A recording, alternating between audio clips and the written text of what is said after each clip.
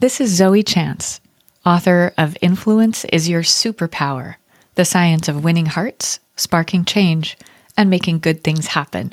And you are listening to the Marketing Book Podcast.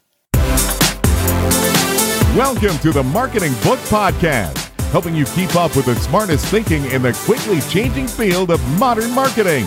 And now, here's your host, Douglas Burdett.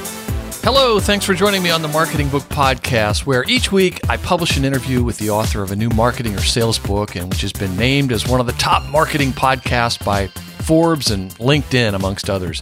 Don't worry about taking notes. You can find links to everything linkable on this episode's website page at marketingbookpodcast.com. And since I get to read every book featured on the show, if I can recommend a specific marketing or sales book or any other resource I know of for whatever challenge you're facing, send me a LinkedIn connection invite with a message that you're a listener, and I will do my best to get you pointed in the right direction. My name again is Douglas Burdett.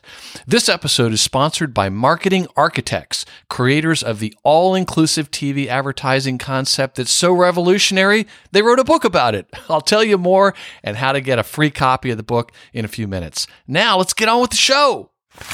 Today, we welcome Zoe Chance to talk about her book, Influence is Your Superpower, the science of winning hearts, sparking change, and making good things happen, published by Random House. Zoe Chance teaches, researches, writes about, and talks about the psychology of influence all the freaking time because it's the secret to happiness, success, and saving the world. Her influence course is the most popular elective at the Yale School of Management, and that course sparked the idea for this book. Her research has been published in places like Proceedings of the National Academy of Sciences and Harvard Business Review, and she has appeared on stages, TV, and media outlets around the world, including the New York Times, the BBC, CNN, and The Economist.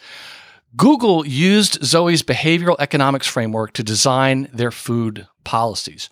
Before coming to Yale, she earned a doctorate in marketing from Harvard, worked in sales jobs like door-to-door sales and telemarketing, and managed a $200 million segment of the Barbie brand at Mattel. She's donating half her profits from this book to help solve the climate crisis. And, interesting fact, she once had a starring role in an obscure karate movie so boring that both her parents fell asleep watching it. Zoe, congratulations on Influence is Your Superpower, and welcome to the Marketing Book Podcast. Thank you for that enthusiastic and well-researched bio.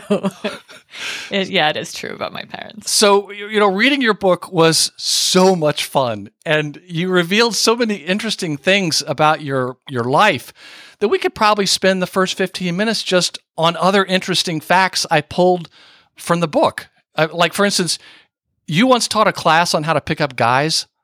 This is not in the book, listeners. It is not. It is. There's a that part is in the book? Yes, okay. Yes.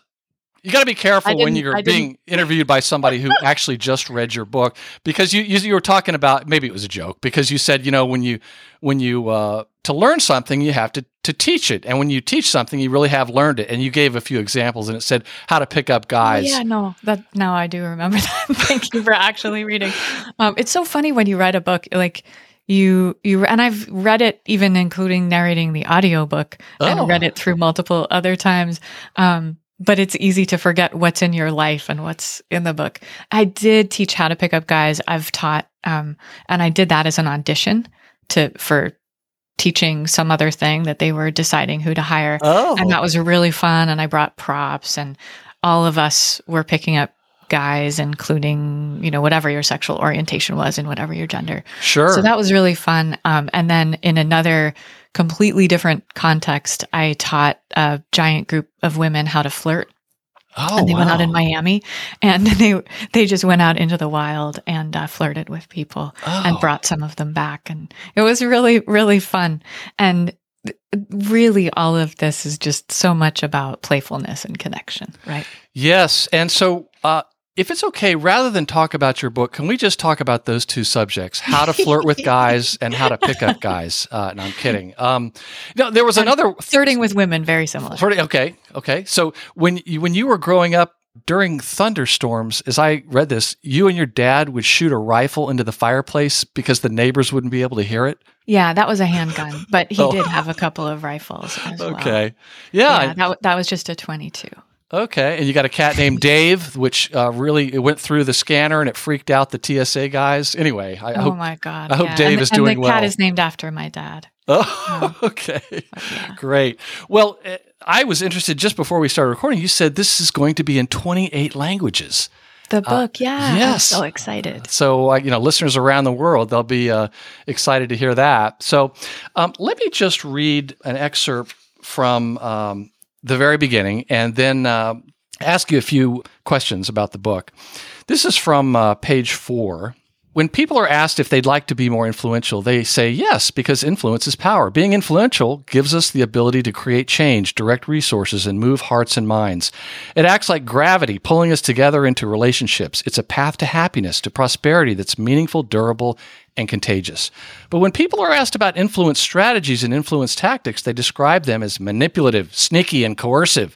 The whole idea of influence has been corrupted by tacky, greedy people using tacky, greedy tactics to sell used cars, to promote sponsors' products on social media, and to get us to buy now while supplies last. Even some of my favorite influence gurus like Robert Cialdini and Chris Voss encourage us to use weapons of influence for beating our opponents. Marketers, I'm one of them, refer to customers as targets, like a pickup artist or a con artist might. Academic researchers, I'm one of them too, have called study participants subjects and their experiments manipulations. Transactional influence treats people like objects. These tactics might be standard for sales and marketing, but they just don't work in most everyday situations. They don't work with your boss, your colleagues, your employees, your friends, or your family. If you want to build a relationship and maintain one, you can't use the same tricks you'd use to sell a car. Even business success ultimately depends on long-term relationships in the form of referrals, word of mouth, customer loyalty, and employee retention. You want people to be happy to say yes both today and in the future. When you become someone people want to say yes to, you are heavily rewarded. Money might not be your top priority, but it helps you get other things done, and it can be a benchmark for influence. It's no coincidence that jobs relying on interpersonal influence are well compensated. Top salespeople make more money than their CEOs. Lobbyists earn more than the politicians they can influence. Becoming more influential pays other tangible dividends too. Doctors who communicate better are far less likely to be sued for malpractice regardless of their patients' outcomes, and executives who are trained to communicate get rated as better leaders. People who shift from transactional win-lose influence to the personal mutual influence you'll be rediscovering in this book can reap intangible rewards like becoming a better friend, a more trusted advisor, and a more engaged partner and parent. We can rekindle the childhood spark that had us dreaming, asking, advocating, negotiating, and persisting without second-guessing ourselves. We can see faces light up when we share a great idea or propose something crazy that just might work. We can shake on deals we were embarrassed to even dream of. We can enjoy the comfort and freedom that come from success, and we can sigh in relief as our resistant boss, employee, child, parent, partner, or friend smiles and says, "Okay, let's do it." So, Zoe, on that same page, you write that kind people who are kind, are particularly reluctant to try to influence others because they don't want to manipulate anyone, and smart people are more likely to misunderstand the way influence works. Explain. It's really unfortunate. If you're smart and kind, well, it's a double liability. And you are less influential than you could be if you fall into those traps. However, being kind and being smart can be strengths if you understand how influence works and if you're willing to take the steps. So when I say many people, I mean really almost all of us, even if we're comfortable with influence in some areas of our life, are reluctant to even try to influence people or advocate for ourselves or maybe ask or say no in other areas. And I'm curious, Douglas, if there's anything in your life that is not as easy for you to ask for or negotiate, or people you might say no to. I don't know. Is there? Well, I think I sometimes find it difficult to ask probing questions, like if I'm in a sales situation, or like the follow-up questions. Sometimes those are difficult because I'm so overly sensitive to appearing intrusive. And follow-up questions are so important, right? Yes. It's not just so important for the information that you get, but you're saying that because follow-up questions are exactly the questions that have other people like us. Yes. So they're like if they don't have this resistance to you in that sales role, then they're excited to have you ask them follow-up questions. But I hear what you're saying, that when you're trying to persuade somebody, they have this inner 2-year-old that pops up like, you don't tell me what to do. And they can be very defensive, and you don't know, like, is it okay? Right. To ask a follow-up question. And you're saying you have this, it sounds like mild reluctance, but that comes up sometimes because you don't want to bother people. You don't want to annoy them, right? You don't want to be intrusive because you are a kind person.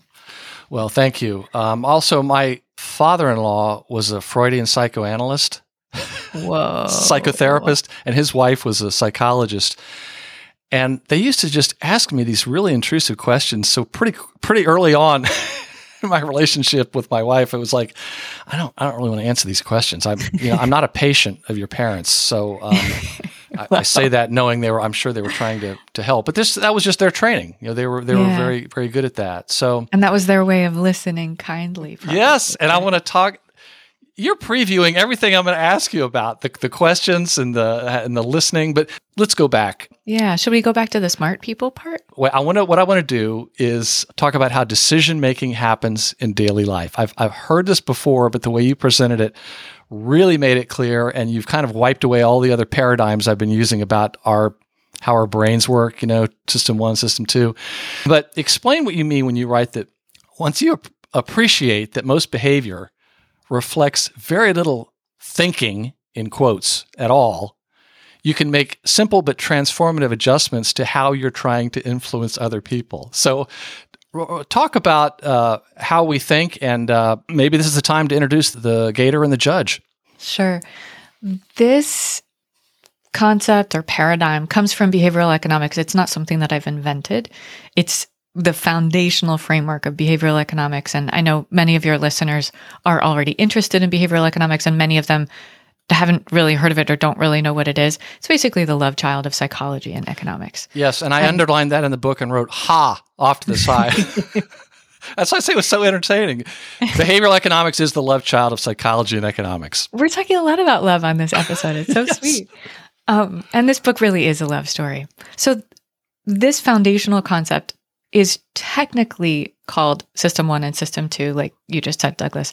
But as I'm teaching behavioral economics, I found that's not very sticky, and it's easy to forget which is which and exactly what they do. So I use the analogy of a gator and a judge. And these two systems work together, sometimes collaboratively and sometimes in competition, to determine 100% of all of our thinking and all of our behavior.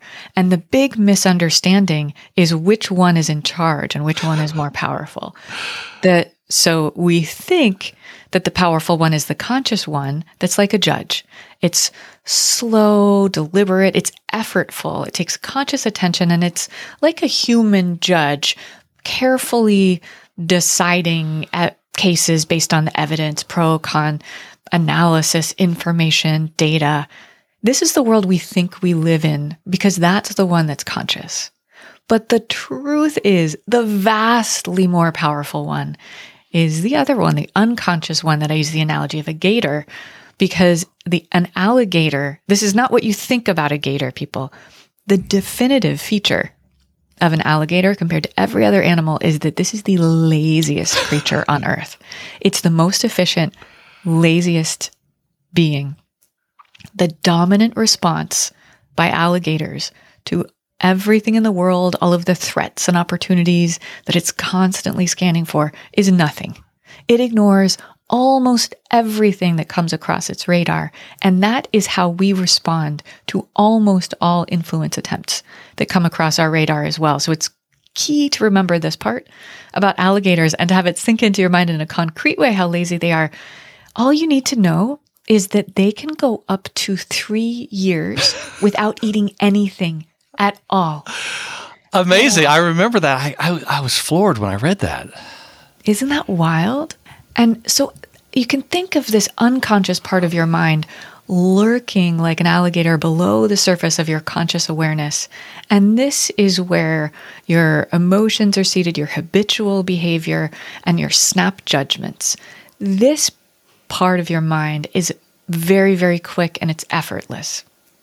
You actually can't prevent yourself from having these gut reactions and snap judgments. This is where social biases come in as well. And all that you can hope for when you're trying to reach someone is that you get through that gator gatekeeper if you want them to be consciously, carefully processing the information you give them. But because the gator is fast and the judge is slow, everything comes through the gator first. And that means anytime you want to try to influence somebody, you need to have the gator part of it work out if you have any hope of influencing the judge. And sometimes you don't need the judge at all.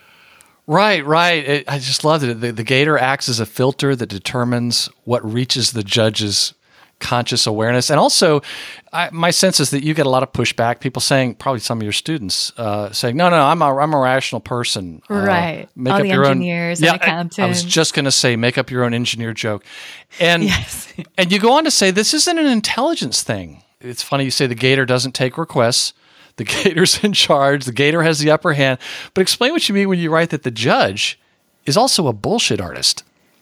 Yeah, this is a piece that even most people who are interested in behavioral economics don't know about, haven't thought about, haven't read about, that one of the big functions of the gator is to persuade the judge. The judge is inherently biased, and it's biased by the gator. And so what that means is whenever it's processing information, it's doing that having already gotten gator input. So the input can be what you want, what you fear, what you assume based on past experience, what your habitual behavior is, your biases. And then the judge is trying to be rational, but actually reason is an influence process. So the judge is looking for reasons to approve or deny the case at hand. And it's doing that based on lots of input from the judge, based on lots of input from the gator. Mm-hmm. And one of the studies that I share in the book, there are a bazillion studies that I share in this book if you decide to read it, but a very simple one to prove this piece of it is with actual judges that I talk about this study of 1,100 parole decisions, looking at time of day and how likely the prisoners were to get out on parole. And at the beginning of the day, a prisoner has about a 2/3 chance of being set free to go home, and that number declines to approximately 0. There's a spike up to about 2/3 again, decline again, another spike, and then a decline till the end of the day. And anyone who's listening, I challenge you to just consider for yourself what might have accounted for the spikes. And my guess is that if you thought about it, you were probably right that the judges need a break and they needed a snack. They needed the gator was getting hungry. Exactly. What happened was they were using conscious brain power and it's getting depleted because this judge part is effortful. Mm-hmm. And so you run out of it. And you can run out of it because you get physically tired, but you can also run out of it because you get mentally exhausted. And all of us have had that experience when you're interviewing a number of people, like one after the other. You get tired, or you're taking classes, right? Remember when you were a student, mm-hmm. and you just get really tired of listening, even if you have a great teacher. So when our conscious resources get depleted, we're in gator mode, and gators almost always do what's easy. And in this case, the easy decision is, well, they're a criminal, so they should be in jail. And that ties in with something that really got my attention. I've read all these books, but I learn really so much every time I read one. I slap my head thinking, Douglas, how do you not know these things? You talk about the bedrock principle of influencing behavior is this. People tend to take the path of least resistance. Ease. And this is really important for business owners out there. Ease is the single best predictor of behavior. Better than motivation, intentions, price, quality, or satisfaction. There's a little-known marketing metric for measuring ease called the customer effort score that comes down to a simple question. How easy was it? And I think that there was another book on the show a couple of years ago called Friction by Roger Dooley, a whole book about this, where if companies would just think about or ask themselves the first time, how easy are we making it for people to buy from us? And just to add to that, you mentioned that this customer effort score is actually more predictive of customer loyalty than customer satisfaction, which seems to be the only thing I'm ever asked about. Isn't it crazy?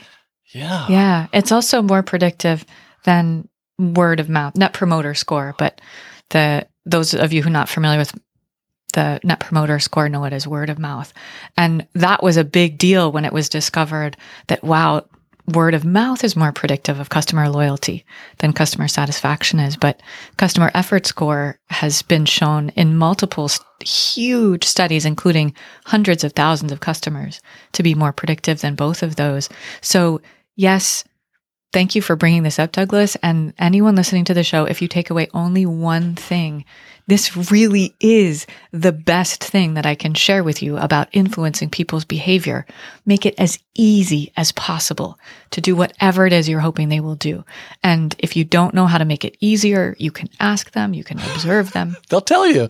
They will tell you anything they know about the friction that they're facing. Mm-hmm. There may be things that you could do to make it easier that they just wouldn't have thought of. True.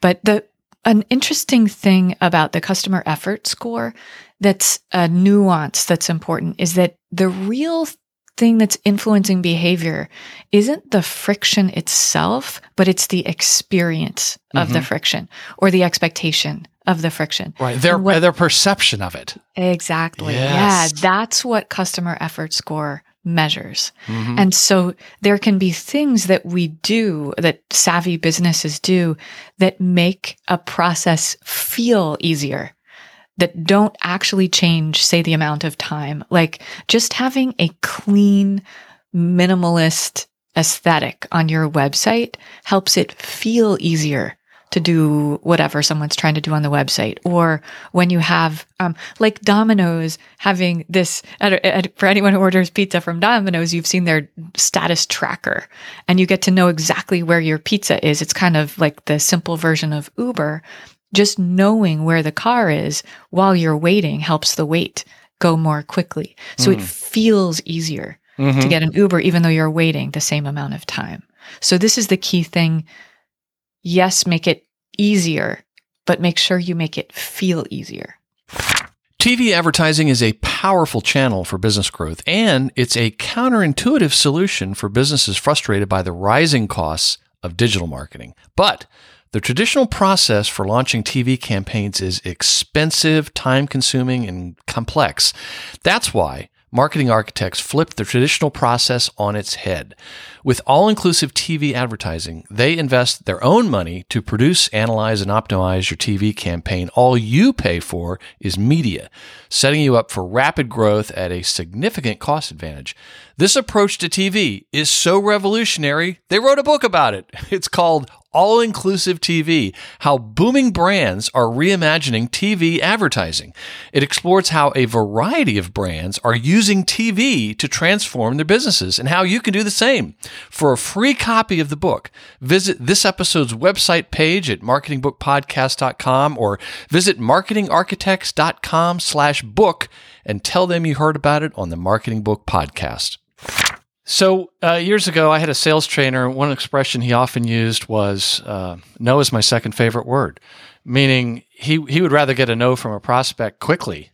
So he wouldn't waste time. But in a somewhat unrelated area, but which you talk about in the book, explain how the word no could be a lifesaver. I think no is my number one favorite word.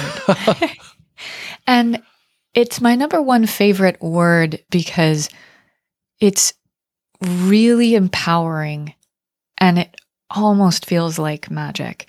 And first of all, when we as would-be aspiring and on the path of accruing and gaining more influence people decide that we're actually okay with the other person saying no, that's when we've really recognized that other person as a human being who has their own agency. They have their own free will. And we not just won't force them to do anything, but we can't force them to do anything, and we respect them. So being okay with the other person saying no is transformative. Being okay with ourselves saying no is transformative in a completely different way, where almost none of us realize how much we are people pleasers. And almost all of us are people pleasers. Those of us who know that we're people pleasers, actually, it's probably even more extreme than we realize. And there are many people, including maybe you listening, who don't really think that we're people pleasers. But then if I invite you and you say yes to take on the challenge of doing the no challenge, you'll find out that you're a people pleaser too. And if anybody wants to take on the no challenge, it's this. It's the 24-hour no challenge. And you say no to everyone who asks you for something over a 24-hour period. And it seems kind of crazy and it might be hard. And, everybody, please don't ruin your life. Like we were talking about love earlier. If your sweetie proposes to you and you wanted to say yes, don't be like, no. So you're the boss, you take care of your own life. But when you say no in situations where you would habitually say yes, you're noticing this habit that you have, you start realizing that you didn't die and the other person didn't try to kill you. And almost all the time people are asking us for things. They're not assuming that we'll say yes. They're just hoping that we'll say yes, but they're perfectly able to survive if we didn't.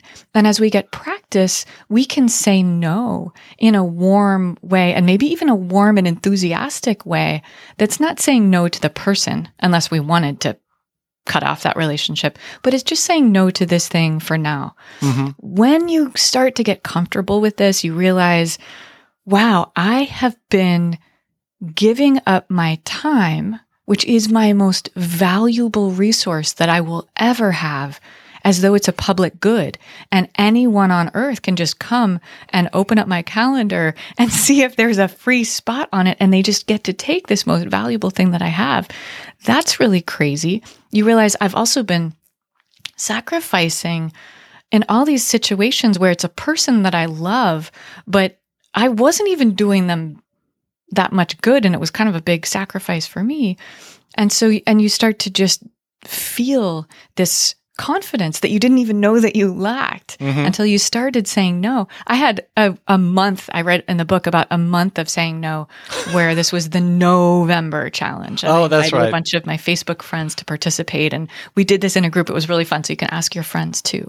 But there's an additional transformative piece about the word no, which is why I love it, that when you get to that stage of feeling comfortable with the idea of other people saying no, your asks shift dramatically so that you are asking without any pressure. And that means that the other person is not resistant to you.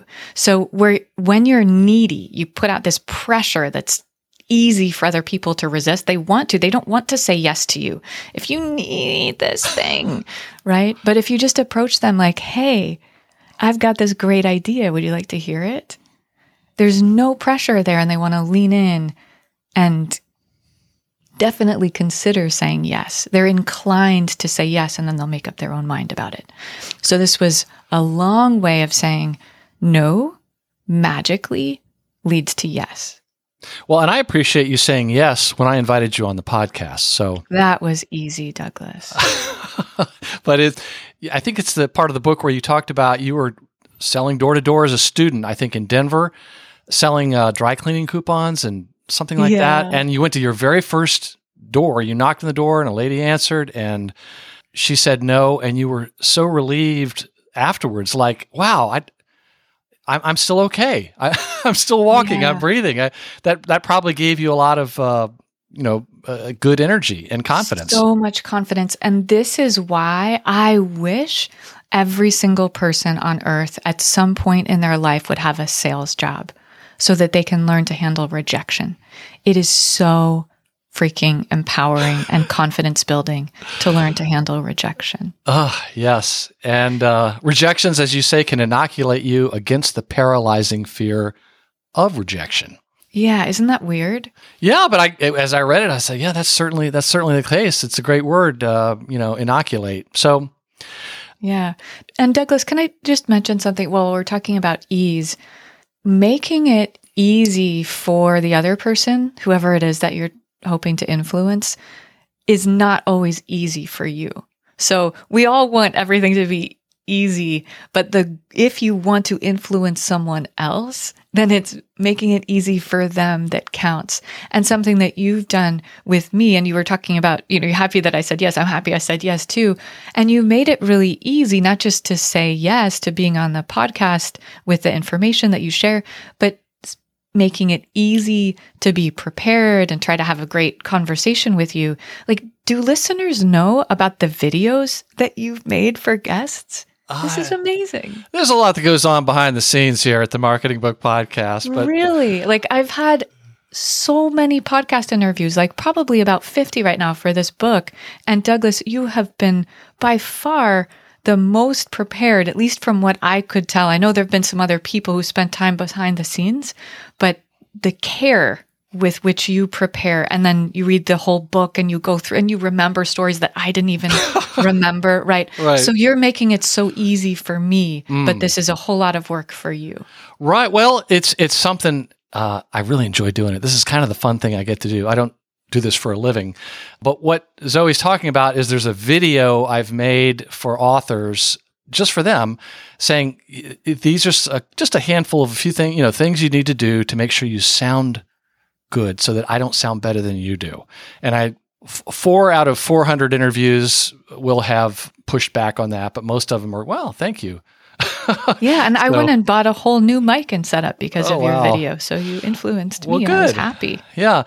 Well, you write that along with saying no, the easiest thing you can do to become more influential is just ask. Really? It's kind of embarrassing that I teach this class. It's a graduate level class at an Ivy League school. And at the end of our intense 7-week boot camp, where we've had so many strategies and so much science and all this transformation going on and all these incredible successes, when students file across the stage and they share, biggest, best thing I'm taking away is, and always every single year, the most common answer is just ask. And this is another thing like no, where we don't realize how uncomfortable it is to say no, or how it's not our default reaction until we start practicing no.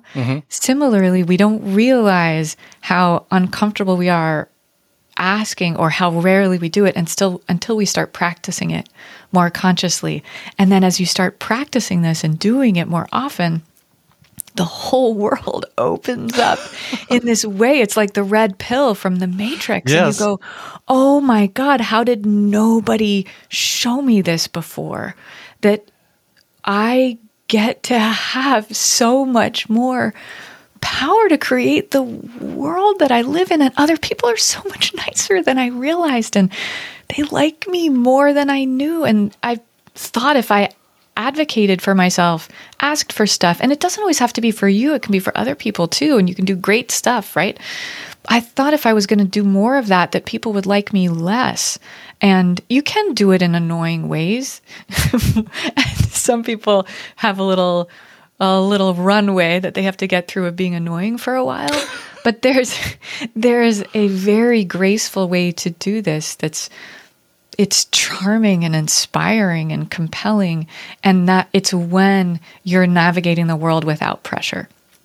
So you're asking, but there's no pressure in those asks. And then people are getting excited to be part of this thing that you have going on, or you're so charming that they're excited for you to be happy. And they're joyful to make you happy if they can. And just asking is so simple, but it's so deeply important. And one of the complexities of asking that I care very deeply about is that there are vast disparities in asking along gender lines and along race and socioeconomic status lines, that overall people who feel more powerful and privileged are much more comfortable asking, and they have more experience asking, and they're more likely to even know that they can ask. And people who feel like they have less power and privilege, and maybe they do have less power and privilege, and different education and things like this, are less likely to ask, less likely to know that they can ask, and more likely to have had parents who taught them self-reliance rather than influence. So their parents were trying to do them a favor. And this happens a lot for kids who grew up in working class families, and this happens even more for girls than for boys. Yes. Related to gender, explain what you mean when you say when you're making up your own mind about whom to ask, consider asking men. Women get asked for help and favors far more often than men do, and women are expected to say yes, and women do more often say yes when asked for help. But that doesn't mean, first of all, that it's a good idea for us to keep asking women, because women are sharing this. People call it emotional labor. I don't understand that term really, but invisible labor, and carrying an invisible burden for sure in families and workplaces and things where women will do the planning and they will do the administration and all this kind of stuff. But also, this is just really just, it's selling men short. There's so many men who, when you ask them for help or favor or collaboration, they're absolutely delighted to be asked. Right. It didn't occur to them that you needed something or could have used something or that they could be any part of it. So when we're asking women, we're putting an extra burden on women, and we're also we're almost disrespecting men by thinking that they're not as kind as they are or not as willing as they actually are to help. And about asking, just one more thing I want to make sure gets to land with listeners who are, all of us are leaders in some contexts. Whatever context you're a leader in, it's so important that you don't wait for other people to ask. Because if you wait for other people to ask and then you're just reflexively generous, then you're perpetuating all of these inequalities between groups of people who are more likely to ask and groups of people who are less likely to ask. So you're giving power to the already powerful. Yes, and so the men, I think, would be more receptive than a lot of people realize at offering help or whatever you need help with. Does that resonate with you at all? I'm not a guy, so I can't say. Yeah, I don't have people ask me for I guess it did resonate with me, but it had just never occurred to me. But I also thought that it was great advice. I think a lot of people might reflexively be asking more women for help and not even knowing that they're doing that. So consciously thinking about asking a man for help, I just had never thought of that. So again, one of the things that really struck me. So when you ask people which influence skill they like to develop, the most common response by far is charisma. So explain, if we could talk a little bit about charisma. There's a line in the book where you say charisma isn't something you are, it's something you do. Yes, I think a lot of people assume that charisma is something that you're born with. And it took me a long time to realize that that's not the case at all. And the best example that I can think of was what I learned after I had this experience that was one of my peak moments of my life, going to a Prince concert, because he was my idol. I had adored him since I was a child. And finally, I got to go and see him perform live in his little studio in Las Vegas, Club 2121. And he's so charismatic. He's so freaking charismatic. And I knew it's going to be a great show. We're all waiting for a couple of hours. It's hot. It's loud. They're showing videos and we're all just, this anticipation is building and building. And Prince takes the stage. And I am absolutely sure he looks directly into my eyes. And his first line of his first song is something like, "Are we alone?" And I just catch my breath and I turn to my friend and I put my hand in his arm and go, "Oh my God, I'm about to faint," because I felt like, oh. And then the woman next to me, who's a total stranger, falls down in a dead faint, unconscious. And the paramedics come in and they're loading her onto a stretcher. And I said, "Oh my God, has this ever happened before?" And they said, "It's not the first time." Prince's charisma is like this laser, like ba-bam, and you fall. But it turned out, I found out later after this, that he was not only not born charismatic, but when he first got started as a performer, he really sucked. He sucked so much that Warner Brothers, when they signed a contract with him, said, "You will never go on tour." He had a #1 hit single, "I Want to Be Your Lover," on the Billboard charts before he ever got to perform, because when Warner Brothers saw him, he was quiet and he was shy. And as he performed this audition, he slowly turned his back to the audience so that they couldn't even see his face. That's how bad he was. But then Rick James, when Prince at least has a very successful hit song, says, "Listen, come on the Super Freak tour and you can be my warm-up act."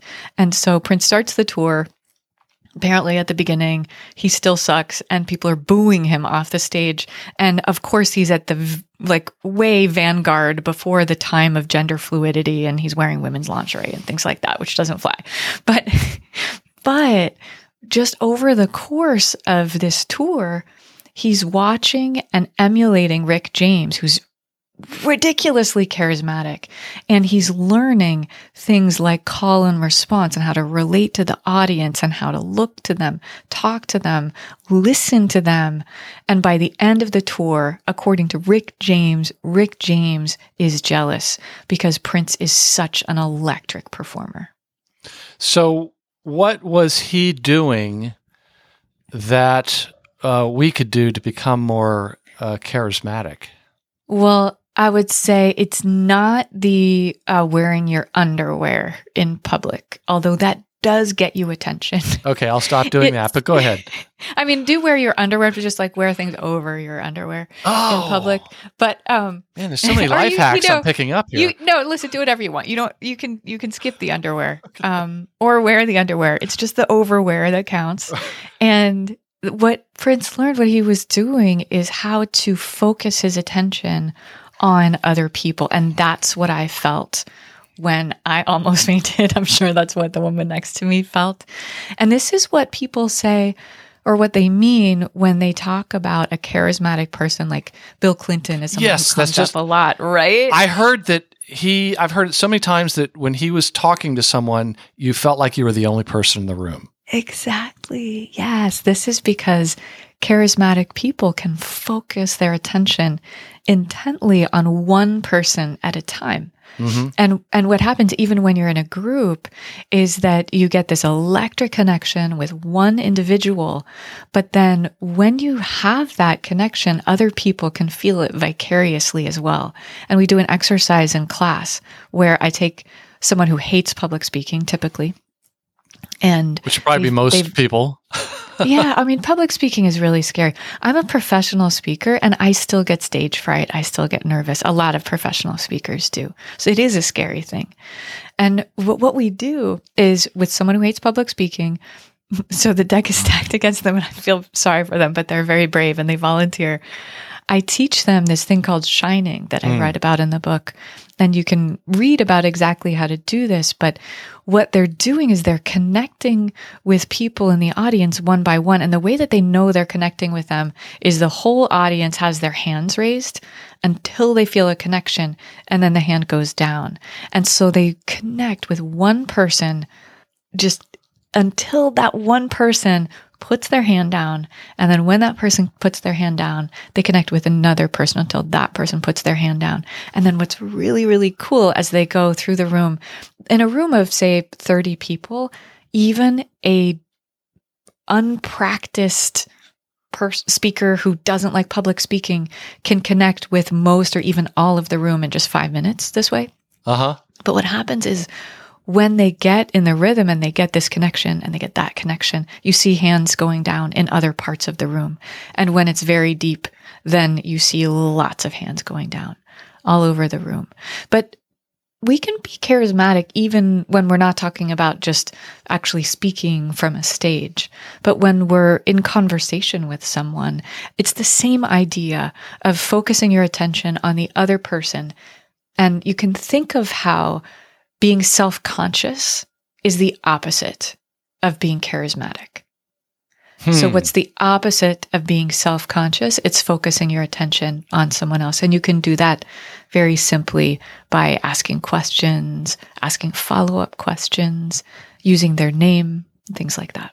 Yes, you write that you attract other people's attention by giving them yours. So, Zoe, chapter 5 on page 98 is titled, and I see what you did here, The Life-Changing Magic of a Simple Frame, with a shout out to Marie Kondo. But I want to state something from the end of that chapter and ask you to explain it. You write, framing is a simple tool for unlocking the secrets of massive power. Explain. I think you know what I did there. I see what you did there, Douglas. This phrase, just like Marie Kondo's title of her book that I can share in a second, this phrase contains the 3 frames that I find to be the most useful frames. But first, just what I mean when I say a frame is a perspective. And I also mean a label. And that's why it gets kind of confusing sometimes when people talk about framing in the context of influence. So a label is just the title of something or a name of something. And the perspective is, what are you seeing from your particular point of view when you think about or talk about this topic? And the 3 frames, and I write about this in great detail and plenty of examples. And then I have a list of words you can use with these frames in the book, but are monumental, mysterious, and manageable. And these are 3 frames that connect directly to the gator brain in specific ways to capture gator attention. Because we talked about already, most of the time the gator is ignoring everything. But if you say, hey, this is really important, you use words that signify importance. So then gator perks up and says, maybe I should pay attention to that. Or you give words that signify mystery and spark curiosity. It indicates, hey, you don't know what's going to come next, so maybe this is worth paying attention to. Or we've talked about ease a lot. The frame of manageability says, hey, this thing is going to be easy. Don't worry about it. Piece of cake. So all of these 3 are attracting the gator, but there are an infinite number of frames that you could use. These are just 3 that are really, well, they're easy to use. Well, what would be an example of a frame, just so people would understand what a frame is? A frame. So you have that phrase that you just shared with us. Could you read that one more time? Framing is a simple tool for unlocking the secrets of massive power. And so the listener knows that actually contains all 3 frames. Yeah. So the massive power there, the massive says this is monumental. Massive power sounds like that could be really important, right? Unlocking secrets. This is mysterious. Yeah. And simple tool says it's easy. Manageable. Yeah. The manageable frame. Yep. And Marie Kondo's title of her book that I was ripping off in the frame of the chapter was The Life-Changing Magic of Tidying Up. And life-changing, monumental, magic, mysterious, tidying up, totally manageable. Right. And she could have called it, I don't know, what was it? Japanese home organizations? Yeah, I mean, that's what the book was, right? Like, yeah, housekeeping like a Japanese person. Well, you would not have sold 38 million copies or whatever it is. Well, I just want to mention one thing. I don't know if we have time to get through it, but you have one section on listening, and it's such a superpower, but I don't know how well it's understood. And you've got real practical advice on how to be a better listener. You know, they'll say be a better listener, but I had never seen such clear advice on how to listen better. So I thank you for that. Thank you. I was frustrated myself trying to understand listening better as I've been trying to teach listening better. So I'm glad if I can contribute to I'm glad I'm not the only one that didn't. A dearth of good. Right. Yeah. So Zoe, what would it take for you to explain the magic question? I see what you did there. The magic question is my favorite influence tool. So all it takes is just ask, and you did. And the reason it's my favorite influence tool is because it's so easy. So people love to use it. And anyone listening, if you haven't already gotten something that is your thing that you want to take away and actually practice from this, I'm not the boss of you. You don't have to do it, but you've spent this time already invested in listening to this conversation. I recommend the magic question. And there's plenty of other stuff in the book that we didn't cover. But this particular one, I love because you can use it in almost any situation with almost anyone, as long as you have basic rapport already. And you can use it even with people you've taught the magic question. And Douglas has just said the magic question, which is, what would it take? What would it take? Oh, my goodness. That's all it is. And a brief example of how this works and how it's cool is a story of what happened when in this medical device company called Guidant, where I interned as an MBA student, they had the good problem that demand was outstripping supply. And the problem part of it, though, was that employees needed to come in and work overtime, 3 shifts a day between Thanksgiving and Christmas, when no one wants to do that. And Ginger Graham, who was the number 2 leader in the company at the time, had to go to the employees and ask them to come in and work overtime. Of course, she needs to give them money, right? But if you just give carrots, then when the carrots run out, people aren't excited to keep working. And if you give somebody a giant carrot, you might influence their behavior in that moment, but they can even feel like a slave, right? If that's all you did. So she says, listen, here's the situation. Of course, people coming and doing the overtime will get bonuses. What I want to know is, what would it take for you to be happy to come in or willing to come in and put in these extra hours? And they realize that she's open to being influenced by them, even as she's trying to influence them. And they feel respected, which is a key part of the magic question. And they give her some answers that she never could have thought of on her own. Yes. They say, listen, we really need help with transportation because we take the bus and it doesn't run at night. She's an executive. She doesn't know about buses. They said, we're hungry. We like pizza. Okay, great. Good to know what food you want. And they said, and something that's really stressing us out this time of year is wrapping Christmas presents. So if you would hire a Christmas present wrapper, that would really mean a lot. So she does these things and production hits record levels and everybody got, I think it was a 30% bonus. And then the important thing is, after this period, they're still engaged and they're still happy to come back to work. And they like working at this place where they're respected and they're listened to. So the magic question, what would it take? Go use it with anybody about anything. Just don't have it be the first question that you ask. Like, don't be like a used car salesman. Like, you know, somebody walks into and they're like, what would it take for you to walk out of here with a car today? Yeah.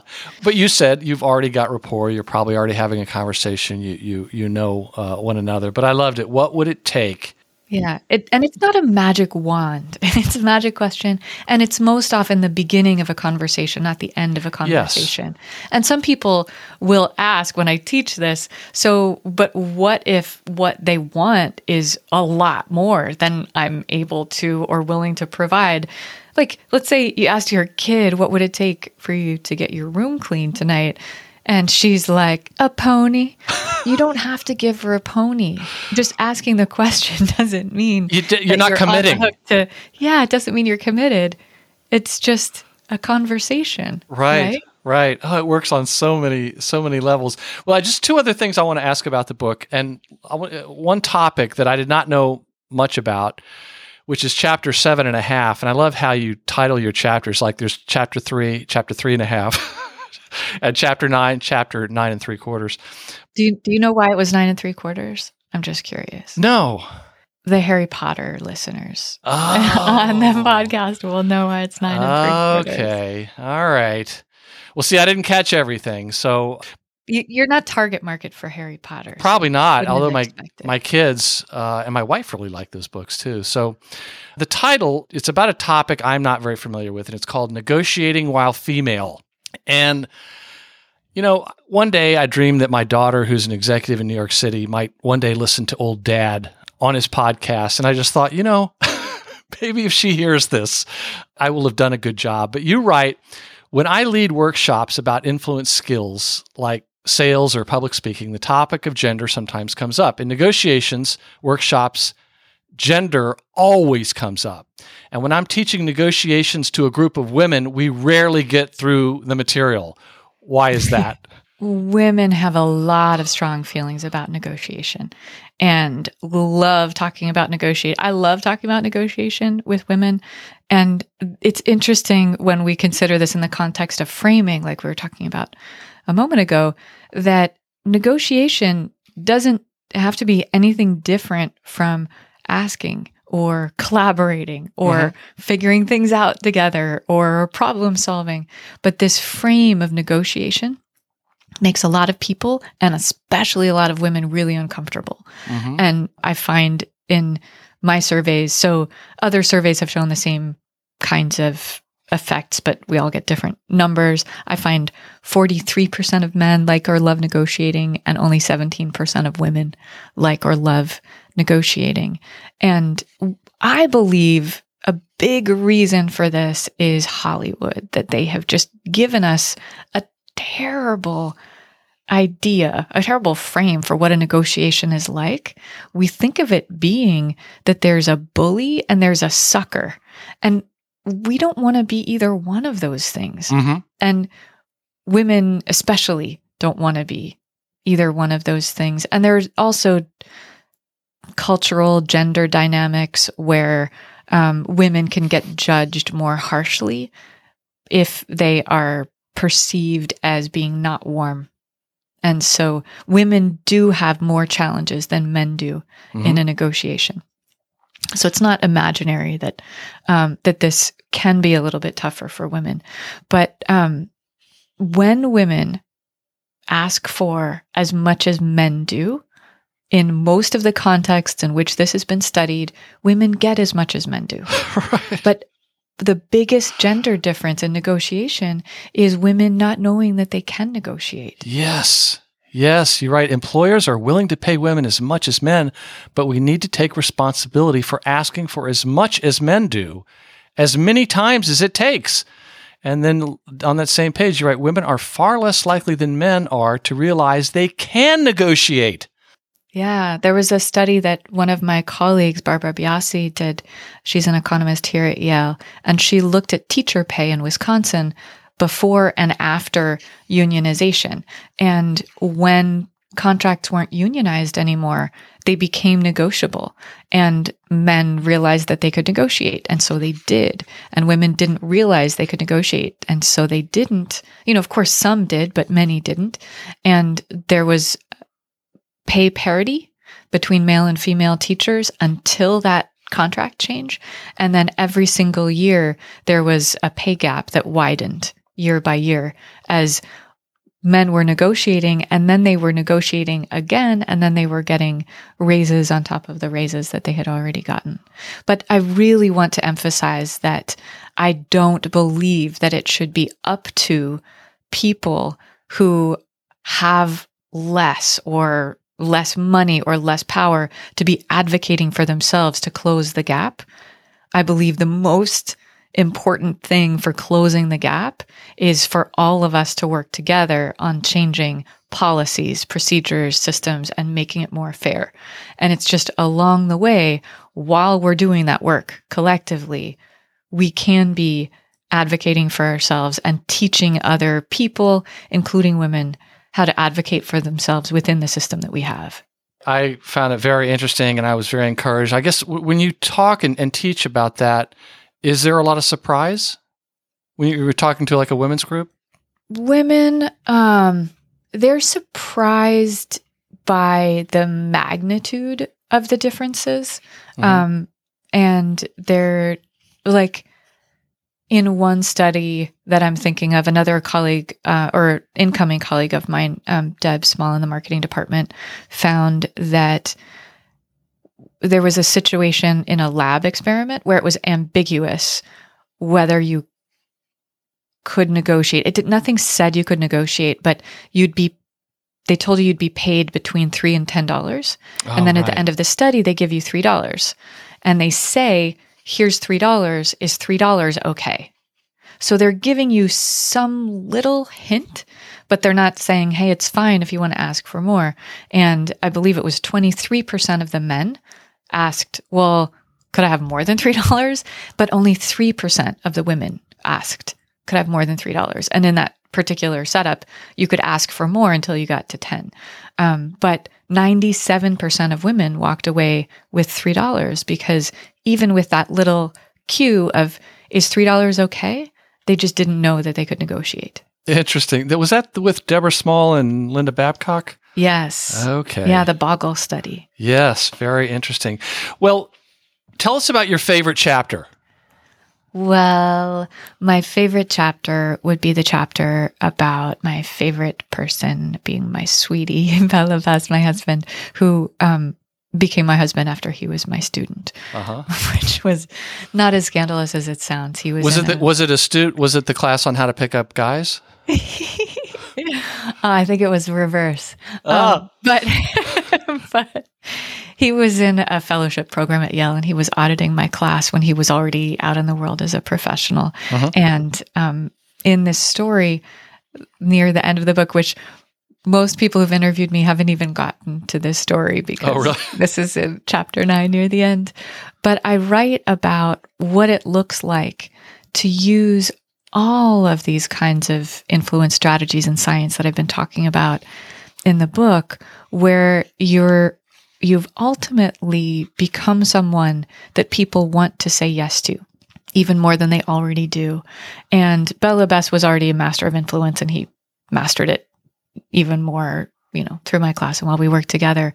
But I wanted to share an inspiring story as the capstone review chapter of the kinds of things that we can dream big about when we think about the influence we want to have. And he got to change the course of history.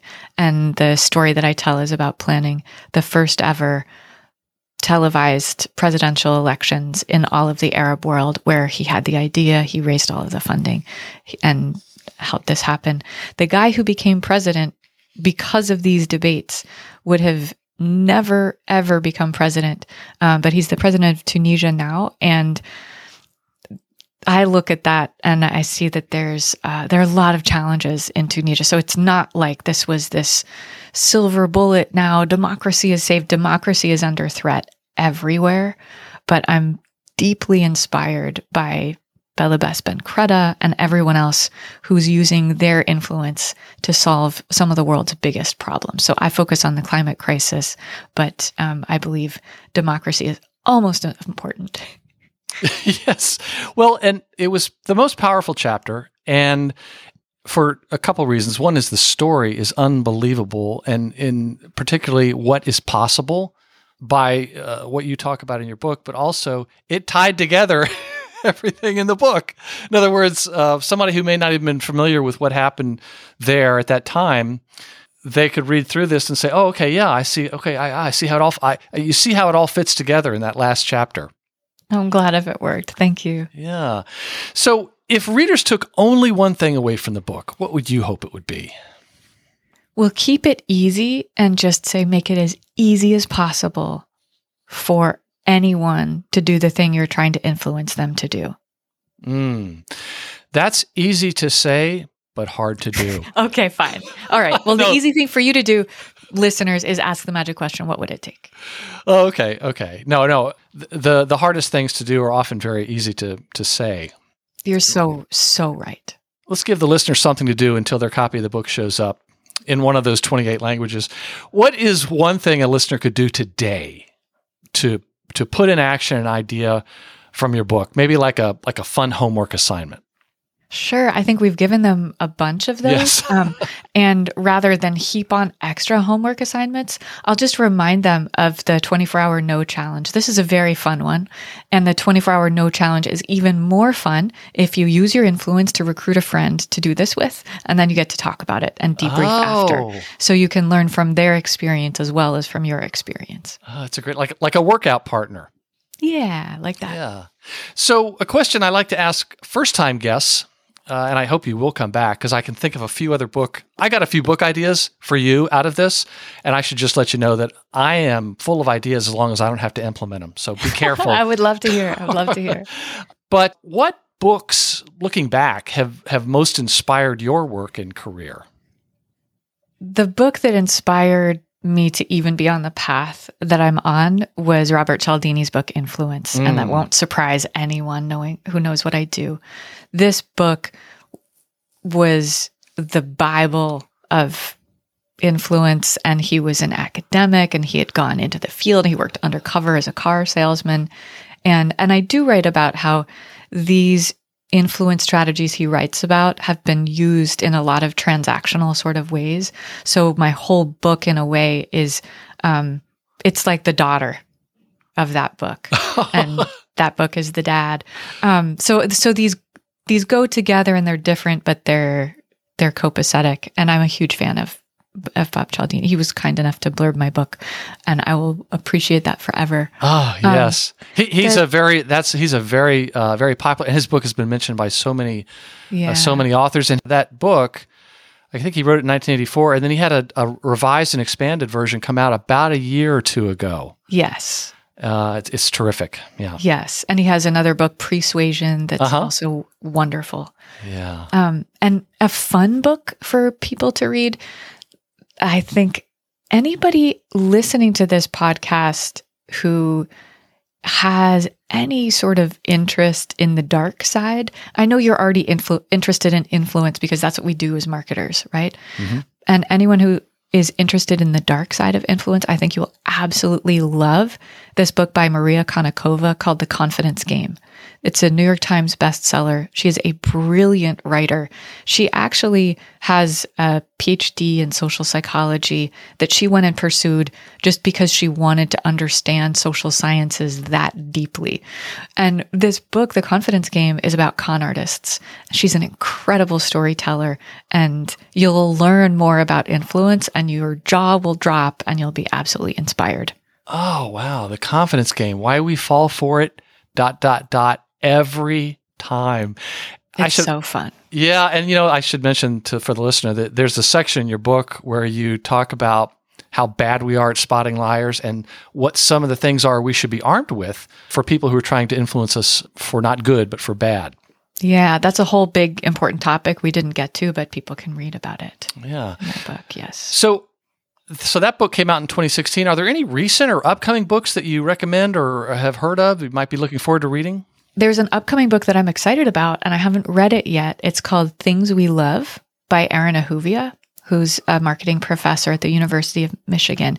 And he is the world's expert on non-human love. And what I mean is love of objects. And he writes about brand love. And I just find this whole concept fascinating. And he explores it very, very deeply. What does it mean to love inanimate things. And he explores the joy and the sense of connection that we get from these kinds of relationships. And his whole approach to it is it's really fun. It's really lovely. And I can't wait to read it. Things We Love, Aaron Ahuvia. The Things We Love, How Our Passions Connect Us and Make Us Who We Are. Yes, Coming out July 2022? There you go. Thank you. Okay. Wow. Interesting. Well, super. Well, at marketingbookpodcast.com, we're going to include links to everything linkable, including all the books that I've mentioned, your site, your LinkedIn profile, your Twitter account.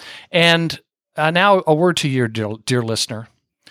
I want to influence you. I want to ask you a big favor. I'm probably doing this wrong, but please reach out in some way to Zoe and congratulate her on the book and thank her for being a guest on the Marketing Book Podcast. You can send a message on LinkedIn, Twitter, or her website.